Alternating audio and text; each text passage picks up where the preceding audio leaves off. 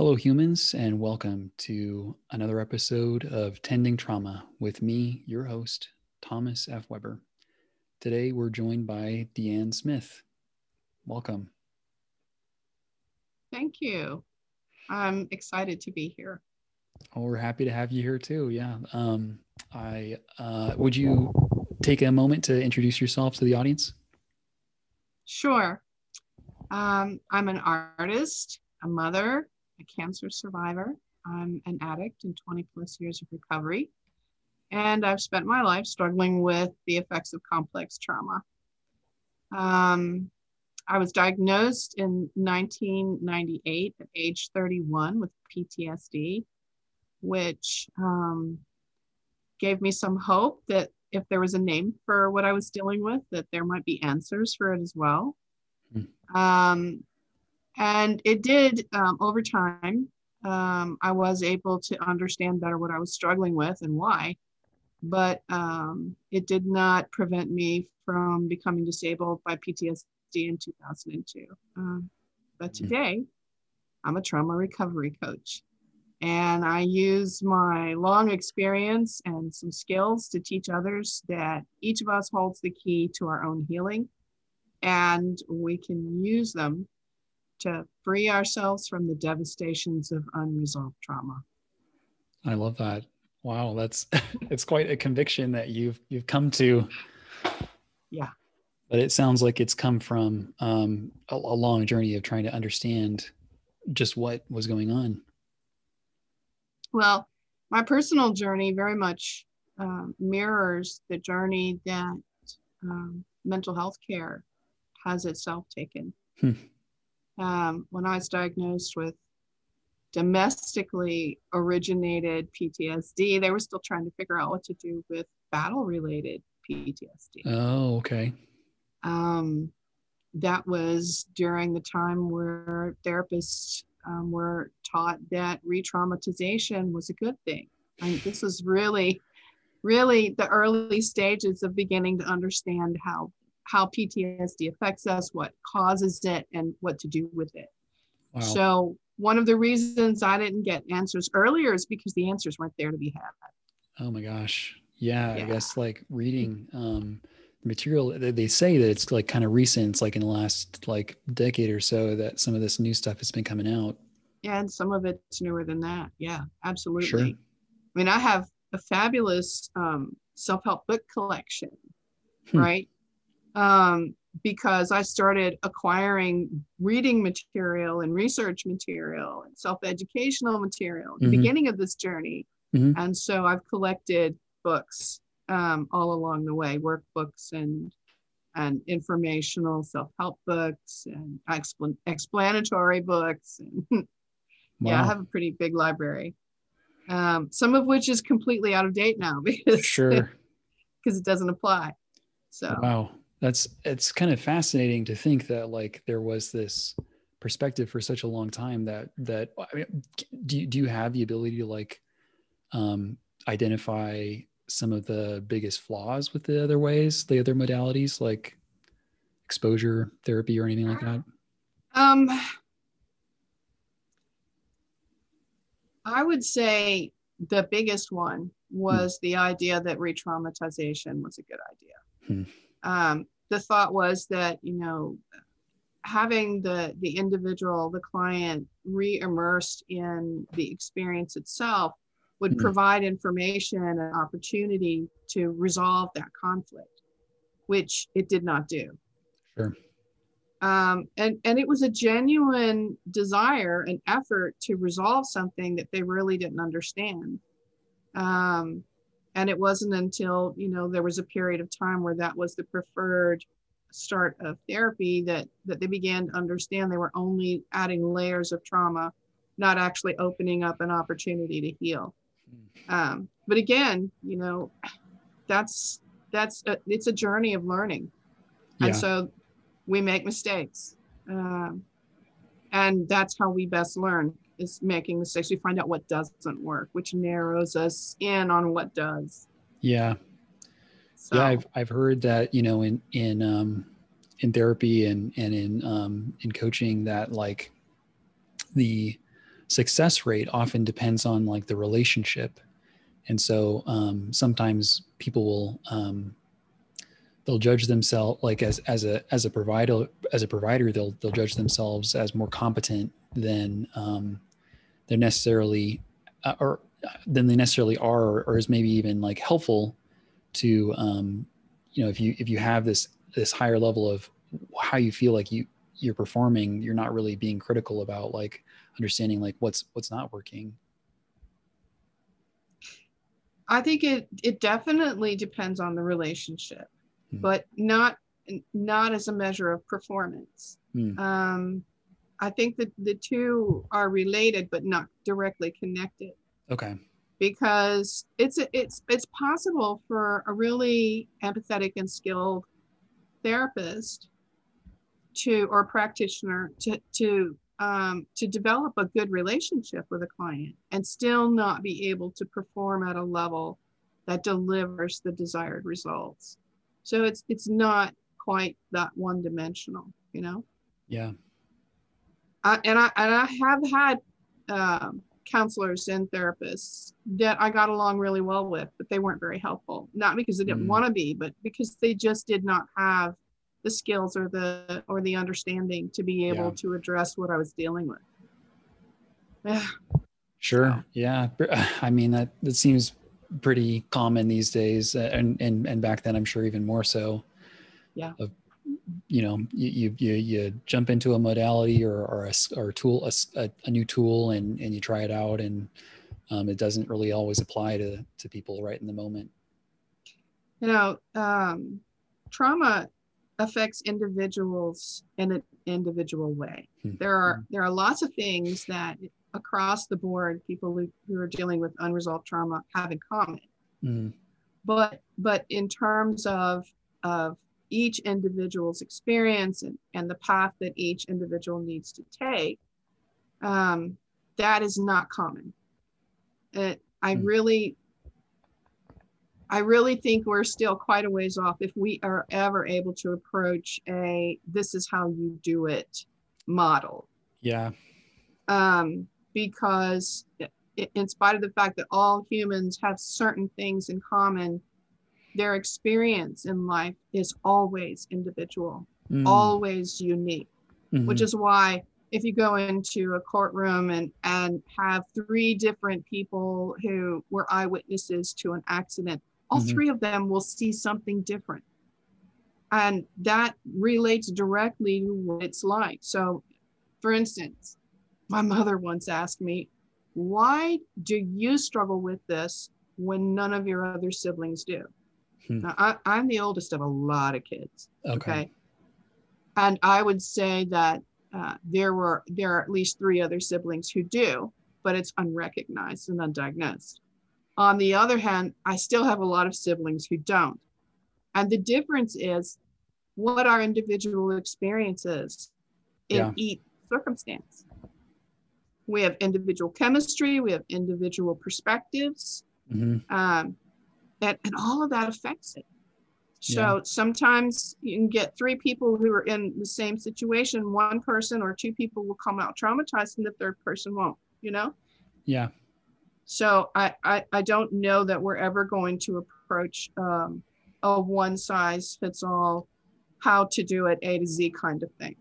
Yeah, I've heard similar perspectives that like a process is just not like it doesn't fit the map of like what the mind needs in order to transform from having a mindset of trauma. That it's not really there's not really a cookie cutter way to do it, unfortunately. Yeah. Even though like I think the key is that it goes back to something that we've always recognized that's really old, and that is the only person who can change you is you. Mm-hmm. So it's less about a treatment perspective and more about a facilitation position on the part of the therapist. You facilitate the client doing their own work. And you guide them. You provide them with context. You provide them with information. You provide them with a process that inevitably, when they use that process, they're going to adapt it as they use it to their own unique need. Yeah. I think Well that's said. really the key. Well said. Yeah, I agree with you. Do you feel do you feel like that was key in helping your progress? Absolutely. And I spent the first 31 years of my life not having a clue what I was struggling with. And the second 30 plus years of my life trying to find someone who could help me. And I learned to interview people before I engaged in a session with them. If they wouldn't talk to me on the phone, let me interview them, I didn't go to their office, because I encountered so many people who were intimidated, who are outright frightened Really? by my diagnosis, who admitted just straight up front, I don't have what you need. Oh, wow. Yeah. And again, remember, this goes back over 30 years, this experience. Yeah. So, and then there are the people who figured they could do whatever needed to be done, right? And it didn't work because they really didn't understand what they were doing. Sure. It runs the gamut. Yeah. So I did end up with two exceptionally skilled and experienced therapists. You know, with my PTSD, I'm also dealing with dissociative identity disorder. And so it's even more specialized than just for the PTSD. Yeah. And in the last 20 years, I've had two therapists who specialized in that and had long experience and a lot of skill, and they were wonderful. Yeah. They're absolutely wonderful. And definitely being able for them to be able to respond to my individual expression of symptoms and preferred method of working through things made a huge difference. Yeah, being able to adhere to and notice what your needs were. Yes, absolutely. It makes a huge difference. So that, and I think the thing that created the most results for me, though, was finding literally an alternative platform. That happened, and it's kind of weird. After all those years of therapy, I woke up one morning for the first time that in memory, realizing that I was comfortable in my own skin. And I was like, wow. Okay, what just happened? Wow, what a good insight. I mean, seriously, I was disabled in 2002. I had gotten to the point where I decided, you know, there are some things I just can't change. So I'm just going to figure out the best way to deal with my unique parameters and make the most of what I've got to work with. Sure. And so it's like, you know, thinking outside the box, yeah. finding a way around obstacles or under them or over them, or, you know, going in a different, whatever worked to improve the quality of my life and my experience. And it never occurred to me after this much time, after over 30 years, that I would wake up one day and find myself at a point of progress like that. And I did. And when I asked my therapist what just happened to me, she said, well, you know, sometimes that happens. Oh, sometimes you just have an insight and it transforms your entire life. Yeah. And I'll tell you what I think happened. What I think happened was, you know, the subconscious mind, the unconscious mind is a marvelous, marvelous machine. And I think that what happened was all of those years of teeny tiny little tidbits of added understanding, of progress, of shifts in perspective, in shifts in choices, in growth, in boundaries, or confidence, or willingness to take risk, whatever. All of those things added up so that at that point, sometime around August 15th, 2019, it all came together in my unconscious mind, and boom, there I was, wondering how the hell I got there. And it wasn't that none of the efforts I made, none of the assistance I got from the therapists in my life didn't make a difference. It was the cumulative effect. Okay. What was it like you knew how to handle stress and like handle dissociating, or was it like? Well, when you live your whole life with dissociation, sure. it's not something that comes on you later where you recognize that you're different. But I mean, for me, dissociation was one of the first coping mechanisms that I used before I was even verbal. Okay, so this is super early trauma response. And so it's my first go-to.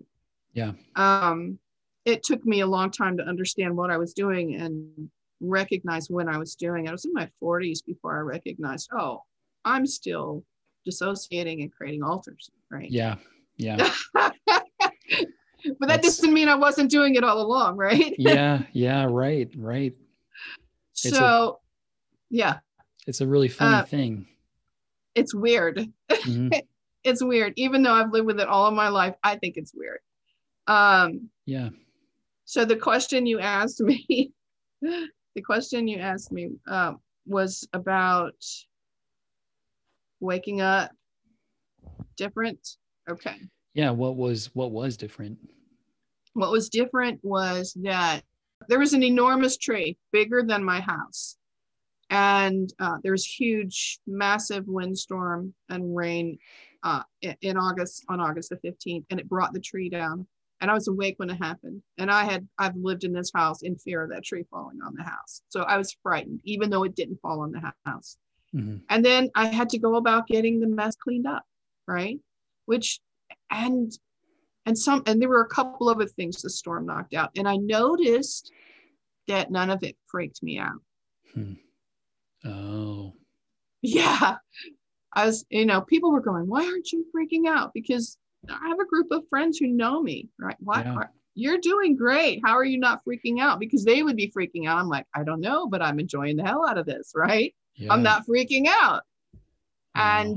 And it was shortly after that I woke up and realized again that there were no spaces under my skin that felt empty. There were no places that felt tight. There were no places that were ill. I woke up feeling comfortable in my own skin is the only way I noticed it. I see. Yeah. I'm familiar with like the mind body connection and tightness in the muscles being related to different stresses. And so that's fascinating that it was so like clearly physical for you. Yeah. And so, having spent those years since 2002 growing increasingly more agoraphobic, I suddenly decided this would be a great weekend to go visit my friend. It was 150 miles away. And I called her and said, hey, you up for a visit? She's like, hell, come on. And I went. And I stayed longer than I expected to. Wow. I never did the whole, I got to go home sweat thing. Mm-hmm. Had a blast. And I came home and I was fine. Wow. And it's just been unfolding like that ever since. But okay. I needed to know what was happening.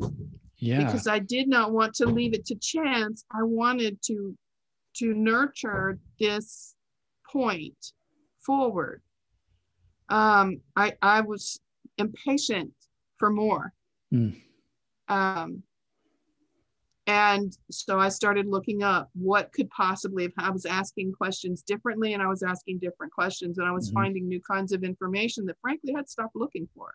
Sure. And that led me to understand things like quantum energy and to reconsider meditation, which up until this point in my life was literally impossible.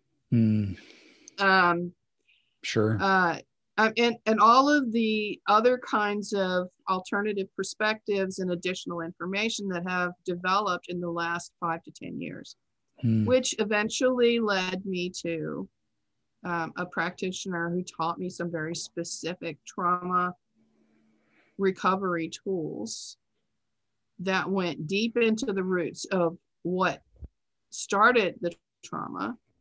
Okay. and allowed me to address those specifically. And within 6 months, I was experiencing a joy and a happiness for no reason. I don't even remember past the age of 5 ever being able to experience. Wow. Yeah. I So I love that you talk about the roots. You know, it's something I definitely, am focused on. I'm curious, like, in those terms, like, what do you think, like, are, like, what does it mean to explore the roots of your trauma? And then also what, like, maybe what worked for you, and also like what you think works for other people in terms of like addressing those roots. right. Well, I did watch your YouTube videos, Oh yeah. and the family systems facilitation that you Mm-hmm. do. Mm-hmm. And that is very similar, but not exactly the same. Okay. So it's about allowing your unconscious mind to interact with your conscious mind. And then trusting your unconscious mind to do what it's good at doing, which is bringing up information. Now, I learned to do this from experience. I mean, I think I was in my 30s. I was in my 30s when I realized that if someone asked me a question and I couldn't think of the answer right away, mm-hmm. I would start to say, I don't remember, I don't know. And before I would finish saying, I don't know, something would come up in my awareness and there would be the answer. And so I'm like, okay, so I have a hidden librarian storing shit in my head, right? Yeah. And I learned to trust that. To wait a few seconds before I answered to see if that answer would come out of my memory that, again, with DID and trauma, memory is kind of scrambled a bit. Right. But it's in there because that's what the unconscious mind does. It stores all that. Yeah. So I learned to trust that. And I learned to trust certain kinds of responses and I learned to trust that my unconscious mind was trying to take care of me, even if it was inconvenient or frustrating or didn't turn out right. Yeah. Yeah. I learned that sense of trust. So I already had that when we started using these tools. And to get to the root of where that trauma started, you literally create a conversation between the conscious and unconscious mind, and ask questions literally of your unconscious mind, and allow the answers, however weird or strange they are, you allow those answers to be trusted, and they deliver information that gives you the insight to need to know what is needed, what was lacking, what is needed, and then how to supply that need. It's literally, the tools I use literally teach you to parent yourself, which is the number one complaint of anyone with PTSD, right? Right. Don't tell me I need to parent myself. Obviously, it was never done for me. How the hell do I know how to do it, right? Yeah, right, right. You can't get it from a book. I tried. Yeah. Everybody's tried. It doesn't come out of a book. It doesn't, unfortunately. Yeah. So these tools literally teach us to parent ourselves, and like what you do with family systems. Yeah, internal family systems. Yeah, internal family systems. Like what you do, you're literally addressing whatever inner child comes up. Yeah. And asking those questions and then giving that child what they need. It is simple. Yeah. It is not complex. It's just hard work. Right. Yeah. It does sort of seem like it's like the scariest thing to try and parent yourself. It's like, well, what do I do? It's this big void of like uncertainty. But once I appreciate how you described it, and it does sound like it is simple, but it's still scary. It's still scary, and it still takes a lot of energy and a lot of courage. Sure. But worth it. Because again, and here's the cool thing. You can use these tools to ask questions, and you won't always get the answer. Because maybe you're not ready to deal with the answer to that question yet, right? So we're back to trusting the unconscious mind to know what's best for us at any given moment to keep us safe. But then again, when you begin to address these roots, and the unconscious mind provides the information for you, that creates a progressive pattern of healing.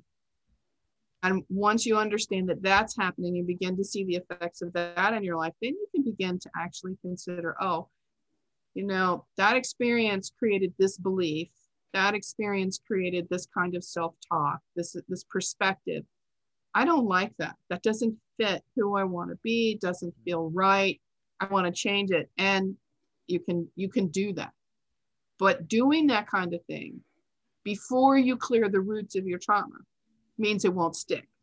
Okay. Because you're literally bumping heads with your survival instinct when you do that. You have to stop the perpetuation of that survival inspired response. Yeah. You have to turn off the alarms in your brain, right? Yeah. And shift those chemicals and shift that the way your brain is functioning so that you're not butting up against yourself every time you're trying to accomplish something. Right. Yeah. I suppose it does sort of feel like there's like a spiraling of like kind of losing control, where it's like, you know, you're in this pattern and it just like and like you were saying, like there are even biological and chemical reactions to that pattern. Yes, absolutely.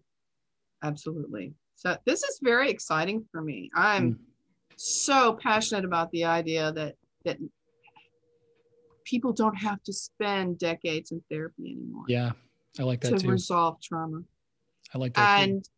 And I'm super passionate about the idea that there are people my age, you know, baby boomers, the people who found out that they had PTSD when I did, people who didn't find out till they were 60 years old and what they've been dealing with is PTSD. You know, the older population is not being targeted the way kids and younger people are. Sure. I've heard that almost every American probably has post-traumatic stress. Well, I listened to a lecture from a PTSD, a PhD researcher who was teaching his undergrad class in psychiatry. No, psychology. Okay. And it was one of the most grindingly boring and at the same time fascinating experiences I've ever had. Yeah. Because he was pulling up data from studies. And so he's pulling up charts and he was talking about what the study did and some of the studies he contended were the conclusions were incorrect because of this. It was an hour and a half, almost 2 hours long. Okay. But the information was fascinating, even if he was boring. And what I learned from him is that, and I'm sorry, I don't know his name. That's okay. I learned that through studies that have been done by his research over other countries all over the world, that 70% of the human population suffers from trauma. You know, it would connect a lot of dots. Yeah, but here's the thing about that. Our brains, people who are dealing with trauma, feel like there's something wrong with that, like something's not working. Yeah. But our brain is doing exactly what it was designed to do. It's protecting us from something that we can't handle. Well said. So I remember it was maybe 20 years ago, I was talking with a therapist and I was talking about feeling like I was broken. And she said, you know, you're not insane. You're capable of rational thinking. You're capable of sound judgment. And that's because your mind has been protected. So you're dealing with the difficulty, but you're not crazy. And I thought, you know, I have this illness that's just never going to go away. Right. And it shifted my understanding of what I was dealing with dramatically to recognize that my mind was actually protecting me. Yes. I love that. I love that distinction. Not you're not crazy. You're processing through things in a way to help you cope with your Yes. With the traumatic trauma. life. Yeah. Yeah. And the deal is that our brains are designed to do this. This is part of its normal function. Yeah. So the difficulty is not when we're talking about trauma and the consequences of unresolved trauma. The problem is not that we're dealing with trauma. The problem is that we have not until very recently understood how to cooperate with our own inbuilt healing abilities. The body heals itself. Yeah. If you break a leg or an arm, you have it set properly so that when it heals, you don't have more problems. But if you don't get it set properly and it heals anyway, then you deal with the consequences of it healing alternative to the way it was supposed to. But the bottom line is the body heals, whether it heals correctly or not. And the brain is designed the same way. We have an inbuilt healing capacity in our minds and connected to our brains. The two interact inextricably. And that inbuilt healing mental and emotional process is something we simply need to understand how to cooperate with, how to stop throwing monkey wrenches into that process, and how to nurture the function of that process so that we can create a state of healing that perpetuates itself. Wow. And that's not a perspective I've heard many people talk about, but that's what I truly believe. And I absolutely agree with you. I feel like I agree with you 100%. So from your perspective, because you're a baby boomer, culturally, from a cultural standpoint, what do you think has been going on that's kind of maybe even made the culture act this way, and maybe even psychology act in a way that's not been helpful? Like, and if you have any insights, what do you think might help to shift it in a different direction? Well, I think it's already shifting in a different direction. Nice. In 1950, there was absolutely no way to have this conversation, not even privately. Okay. Today, we are not only able to talk about things that were considered unacceptable to even recognize, acknowledge as reality, but we're also broadening, as a culture, we're broadening our level of acceptance for things that are considered alternative, right? Alternative lifestyles, alternative choices, and alternative perspectives and alternative beliefs from our own. We are becoming much broader minded. Now, it's not a painless process, okay?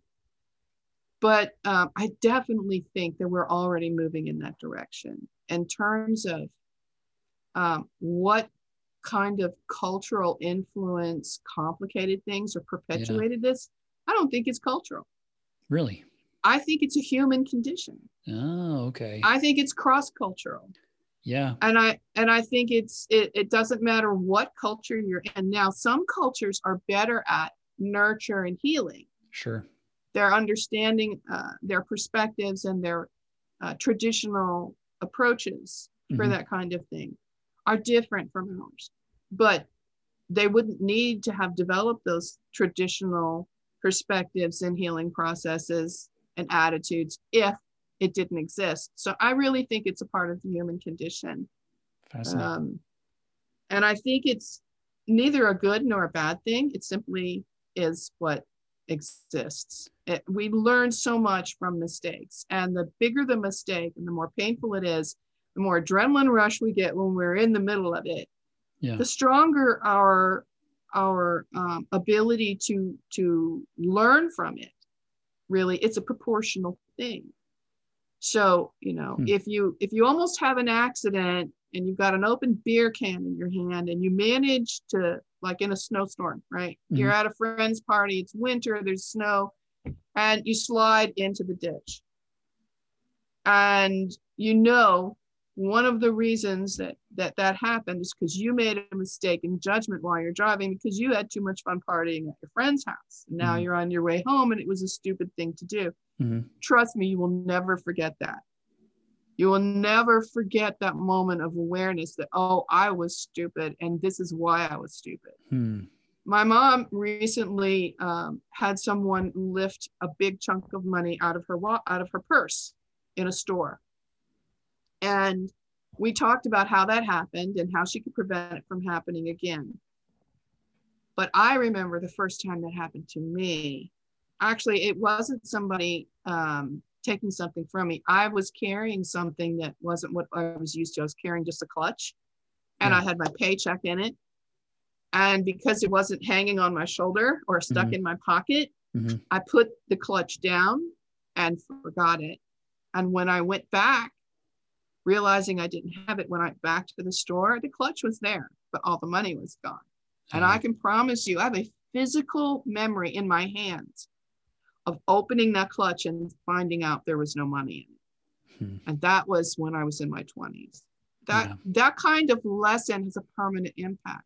And so I think that's part of how we learn. I think that's part of how we're designed. And it's a good thing in some circumstances, and then in others it's not. It's just what we do with it. You know, it's fair to say that things are different, 50s versus now. And like you said, that there was like this atmosphere of not being able to talk about alternative ways to deal with things. Right. Now it seems like it's a little more open.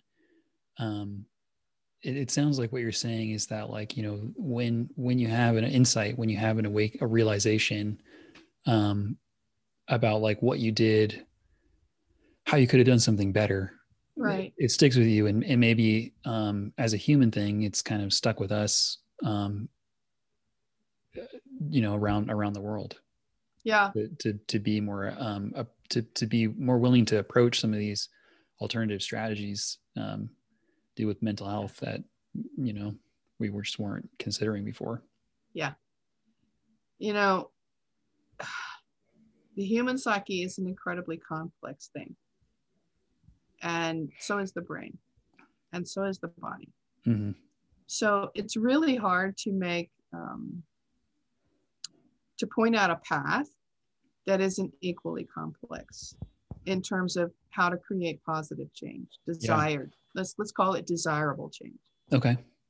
But in the 1940s and 1950s, it was not acceptable to actually notice a woman was pregnant. Really? Before that, in the Victorian times, they didn't want to use words like arms and legs. They called them limbs, and they covered their table legs with cloths that went to the floor. It's a process of growth in human culture. Wow. No matter now, of course, at the same time, the Victorians are covering the limbs of their furniture. You could go to India and people were dressed, and it was an entirely different culture. Wow. The way you're describing it, it almost sounds like a traumatic response from, like, to try and protect yourself as like a means of, like, maintaining your innocence or whatever for as long as possible, like something like that. But, or even just, protecting your sense of vulnerability from the intrusion of others. Yeah. It's like I said, it's incredibly complicated, and just how that journey unfolds in any culture just depends on the culture. And sure, yes, there's cultural trauma. Think about how many times the British Isles were invaded. Think about right. Yeah, right. There's that kind of thing is real. And our experiences do get coded into our DNA and do get passed down to future generations. Yeah. So you can't discount that. So it's not a simple answer, but what matters is knowing where you are right now.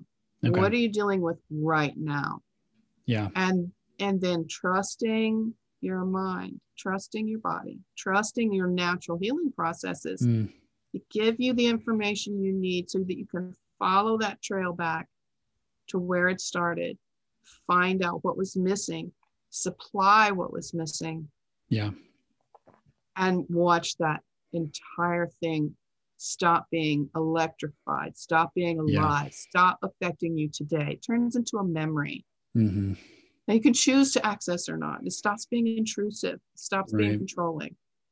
Wow. It's absolutely I guess, the most wonderful thing. yeah. And I guess that takes a lot of courage to notice what it is that you're missing and not getting, and to not say, oh, I'm just going to be fine getting through life without getting that ever. Well, who of us enjoys looking at our imperfections, right? I feel like that's like almost inherent to humanity. Like no one's going to like it. Yeah, but my advantage in being over 60 is that part of my current imperfection is that I'm no longer 20. I mean, you have to get to a point of acceptance. I mean, some people never do, and they're miserable the rest of their lives because they don't. But if you want to be comfortable in your life at any point in life, you have to be able to say, well, this is where I'm at. That's where I was. I can't be there anymore. But that's not the answer. That's just the place to start. And, so I can look at myself and say, well, I'm not 20 anymore, so I'm not appealing to other people in the same way for the same reasons. I'm still appealing to some people for different reasons, and I still like who I am.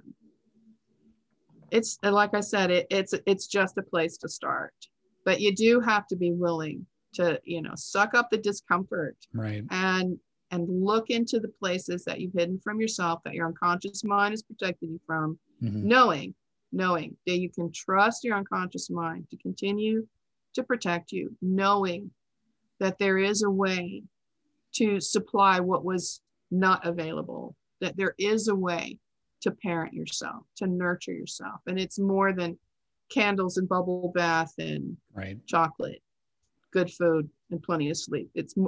All of those things are important, but it's a lot more than that. Yeah, like you said. I mean, you said it many times. So if you're curious, just review the cast to hear those points. Deanne, is there anywhere that the audience could connect with you if they wanted to connect with you? Absolutely. Right now I'm only on Facebook. So you can find me at D''ANN, Deanne Smith, my personal profile. You can also find me under groups at PTSD to Free. No, actually, it's not a group. That's my coaching page. Okay. I am a trauma recovery coach. So if you want to talk to me about that, or you want to see what kinds of things I post, you want to send me a message and ask me questions. That's wonderful. I love talking to people and I love answering questions.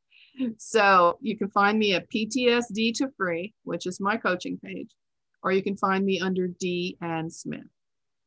Lovely. Well, thank you. Thank you for the invitation. I hope that some of you take it up, and we will catch you on the next one. Thanks for listening.